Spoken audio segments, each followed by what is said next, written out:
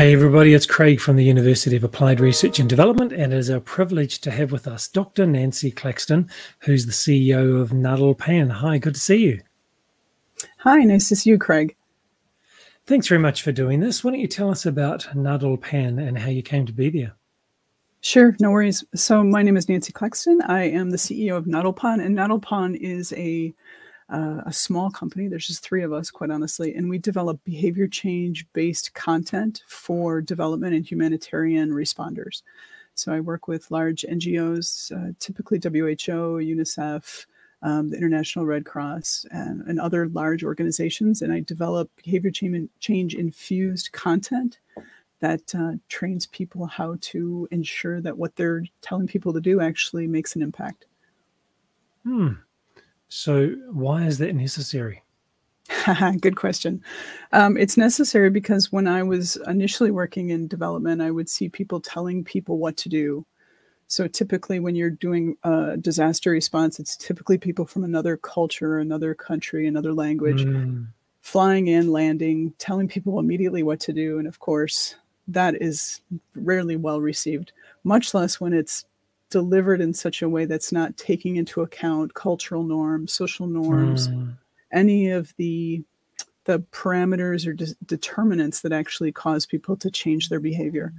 So in emergencies or in disasters, it's actually a little bit easier because people, of course, are on emergency disaster mindset. And of course, they're willing to listen. But that time span is quite short. It's about 6 weeks that people are willing to listen to something that's about a life-changing event, such as a pandemic. After 6 weeks, people get tired of it. And so you have to change tactics, and rarely do organizations do that. So we help them to do so. Right. 6 weeks. So that's a scientifically proven limit of a person's ability to handle that in a crisis situation. That 6 weeks is about as long as they can tolerate listening to a message about how much in danger they are. And so you still give that same messaging about danger and severity, et cetera, but you modify it based on what the current situation is. So even in COVID, we see that the situation changes. There's variants coming along. There's new prevention methods. Countries close their borders. So the situation is always changing. So why wouldn't your messaging and your approach change as well? So when a country like New Zealand has been in lockdown for 107 days, and then we have a new system put in place, speaking from immediate experience, and the system is not really well communicated, and we don't understand why we're not being released into the new system, even though all this data tells us we should fit the new system. We don't understand why. That would lead to the rebellion that we're experiencing. That's correct. That's correct. So there are about 38 behavior change theories specifically around health. And there are hundreds around other different areas, all of which usually come back to health. So everything's about health, right? So when we look at those 38 different theories, what we do is we look at your norms. So the norms of a country like New Zealand, we study how people share information, who are trusted channels of communication, and that will be different from other countries. And so when you understand what the locus of control is and what the norms are, then you can understand how you can get out messaging as well as get out prevention methods in a way that is acceptable to people and doesn't start the misinformation spread. So when people don't get information that they need or in a way that makes sense to them, they start to fill in the gaps themselves. And that's where you get all these crazy theories that go around different pieces of things like COVID, vaccination, et cetera. Right. Okay. So what are you doing right now? So right now I'm working on a package with my team for a thing called risk communication and community engagement for the COVID vaccine uptake with migrants and refugees for the WHO. So we had developed an initial package earlier this year, and that's being rolled out largely in the Middle East because, of course, in many countries, the vaccine is not even really available.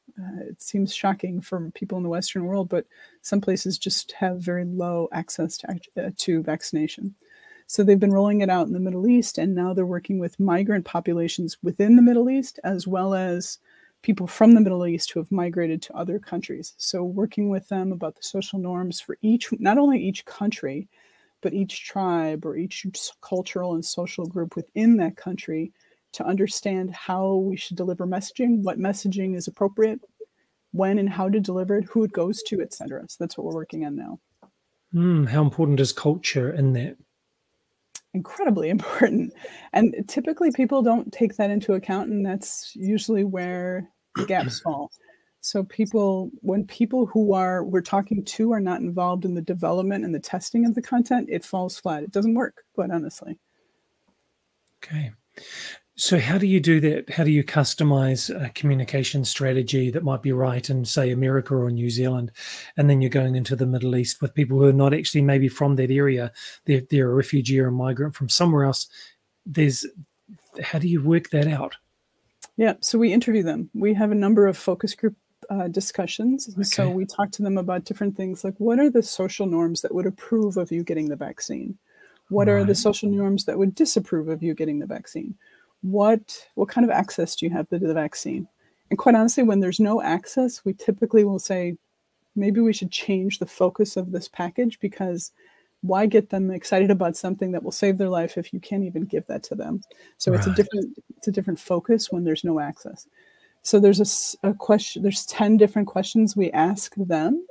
And then we put this on this nifty little chart and basically figure out what the barriers are to people accepting whatever health promotion message we're trying to convey. So 10 questions and you can figure that out. Yes, for the most part. There's typically some back and forth, but really we get some really beautiful data, and we're actually able to quantify it. So we ask, at least 50 different people from that cultural group, these 10 different questions.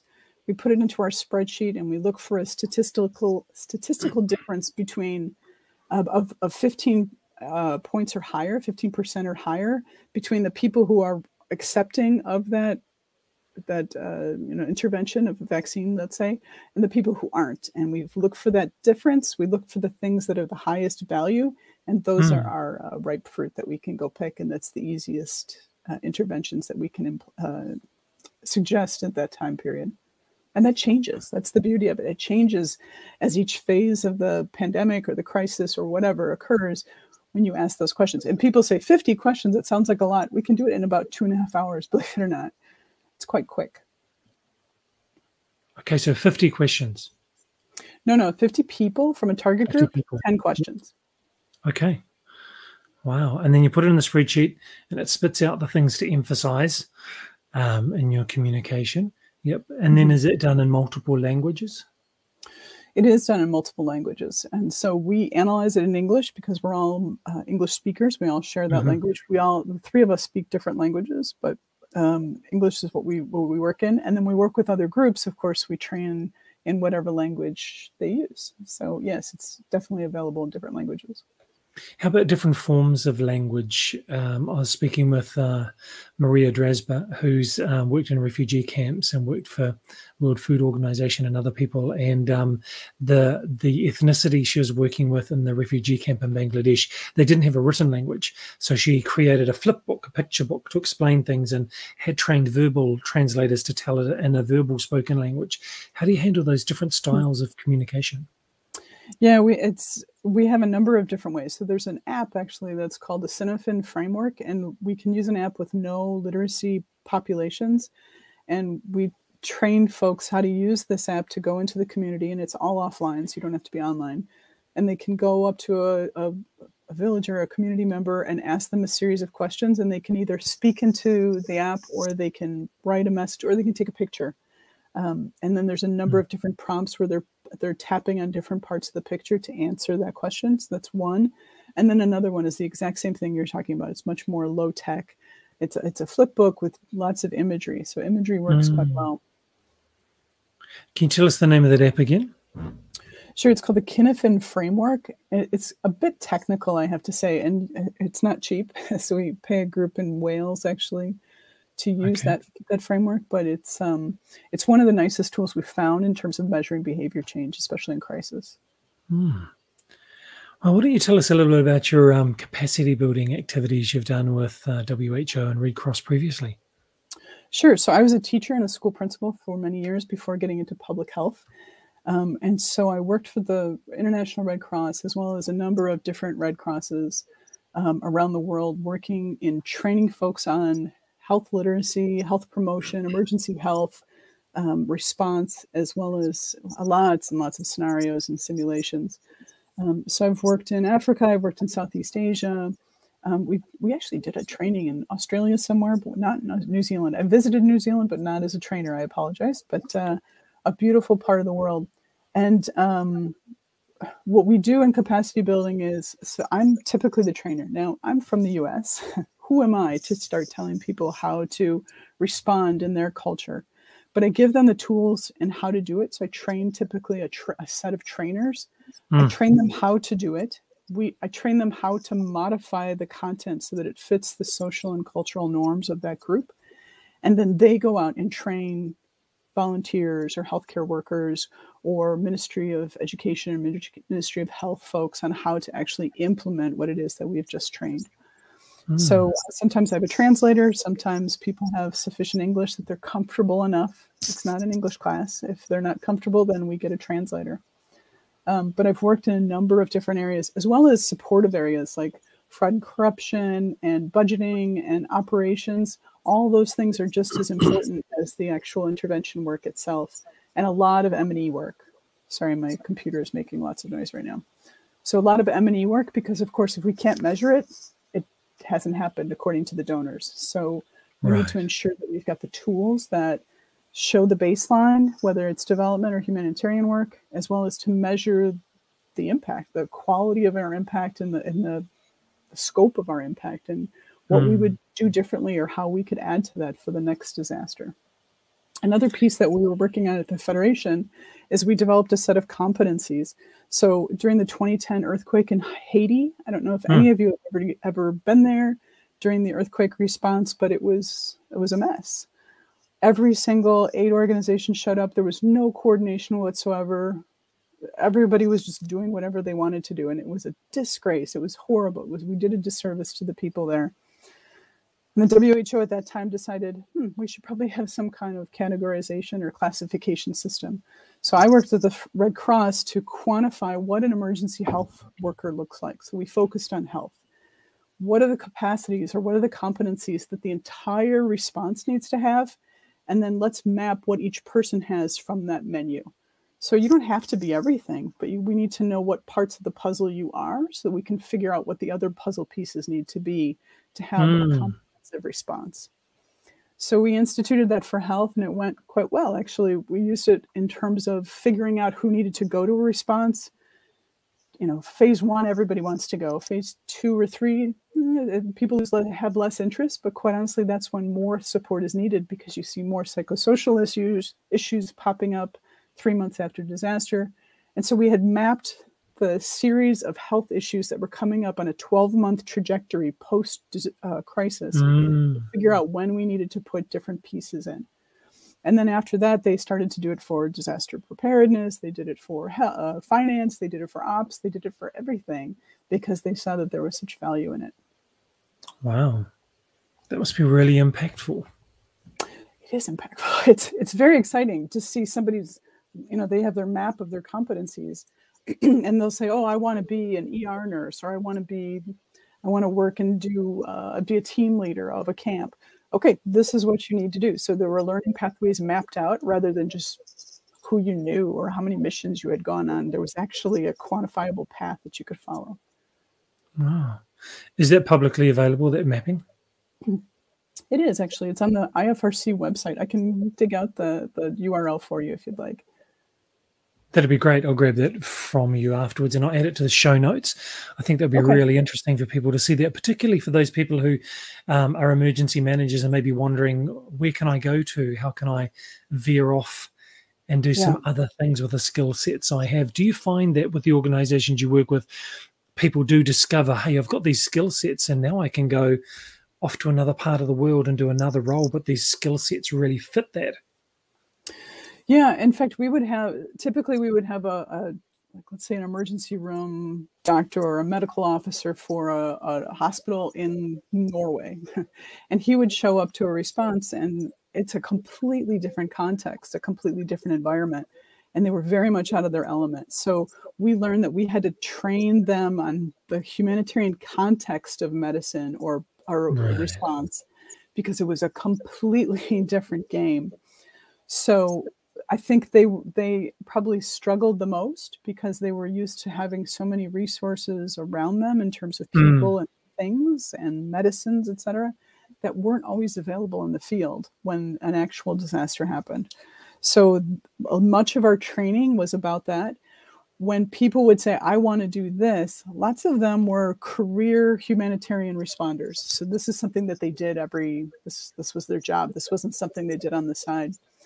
But yet, the folks who work in the ERs and who are working full-time for a hospital or for a healthcare unit or what have you, and then they would come for 3 weeks and respond, they would help the rest of us to reset and realize there was a world out there that we needed to continue to upskill and make sure that we were trained on different things and that we may not have been trained on before. So it was helpful to us as well as to them because there was such a sharing of information and capacity.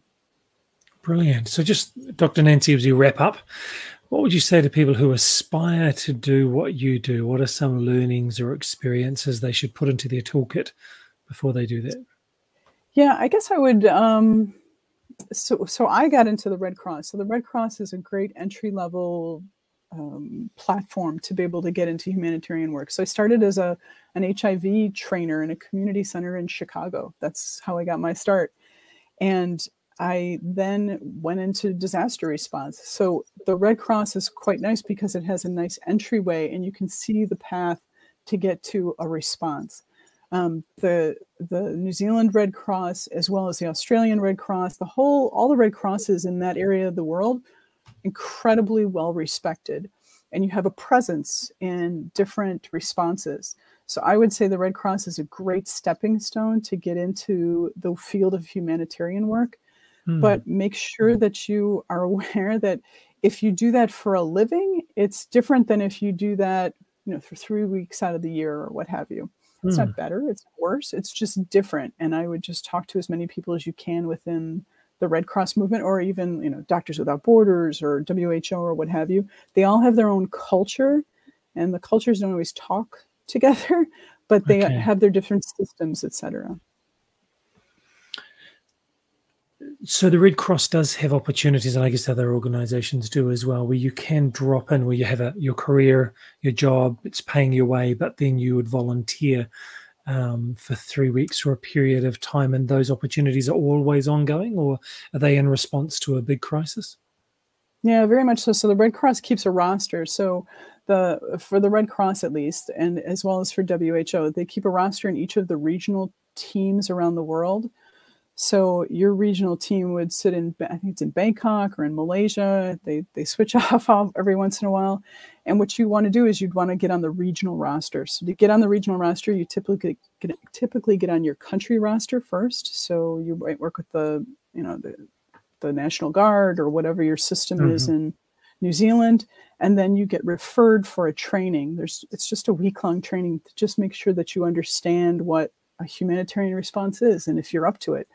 I would say we probably have about 10 to 15% on any training that don't go on, and that's okay. That's okay. It's a different context. I completely get it. But just to see if that's something that you're comfortable with, and then they'll send you on a mission to see how you do, if you like it, etc. And then you can get onto the global roster if you're up to it, if that's something that you're keen to do. Many companies that you work for or hospitals that you work for are very keen to have you do those missions. And so you'll get paid time off to be able to do those missions. And a mission lasts between 3 weeks, sometimes up to 6, but 6 is quite unusual. And there are some lifers who just go mission after mission. It's not advisable, but it's doable. Right. I just want to share your website so that people can get hold of you if they want to. So I've also got your LinkedIn URL in the show notes. So is it the best way to get hold of you through your website and through LinkedIn, or are there other ways? LinkedIn's probably best. That's probably the one we respond to the most. I can also give you my work email. Can I put it in the chat box? Okay. I'll make sure that's added on. Okay, that sounds good. Well, Dr. Nancy, really want to thank you for your time. I know you're busy. Really appreciate you sharing your wisdom and your experience as well. And just so you know, I never like to waste anyone's time. So I've got a whole page of notes here from listening Wow. and learning. And I know that our students will do the same. So thank you so much for giving your time. Thank you so much. Take care. All the best. Please don't go anywhere just before I wrap up. I'd like to have a quick chat to you afterwards after I No wrap problem. up. So thank you. So for those who are watching, those emergency managers who aren't involved in training right now, as you know, emergency managers often have this big binder full of certificates and training and courses that they've been on, but sometimes that doesn't translate to an academic degree. So if you haven't got your bachelor degree or you'd like to pursue a higher degree, getting a master's or postgraduate qualification, do reach out to us. The reason we were formed, uard.org or uard.ac.nz, was to ensure that emergency managers could get credit and recognition for their training or their experience and all their time in the industry. So we look forward to you reaching out to us, and also look forward to seeing you on the next episode of our video cast.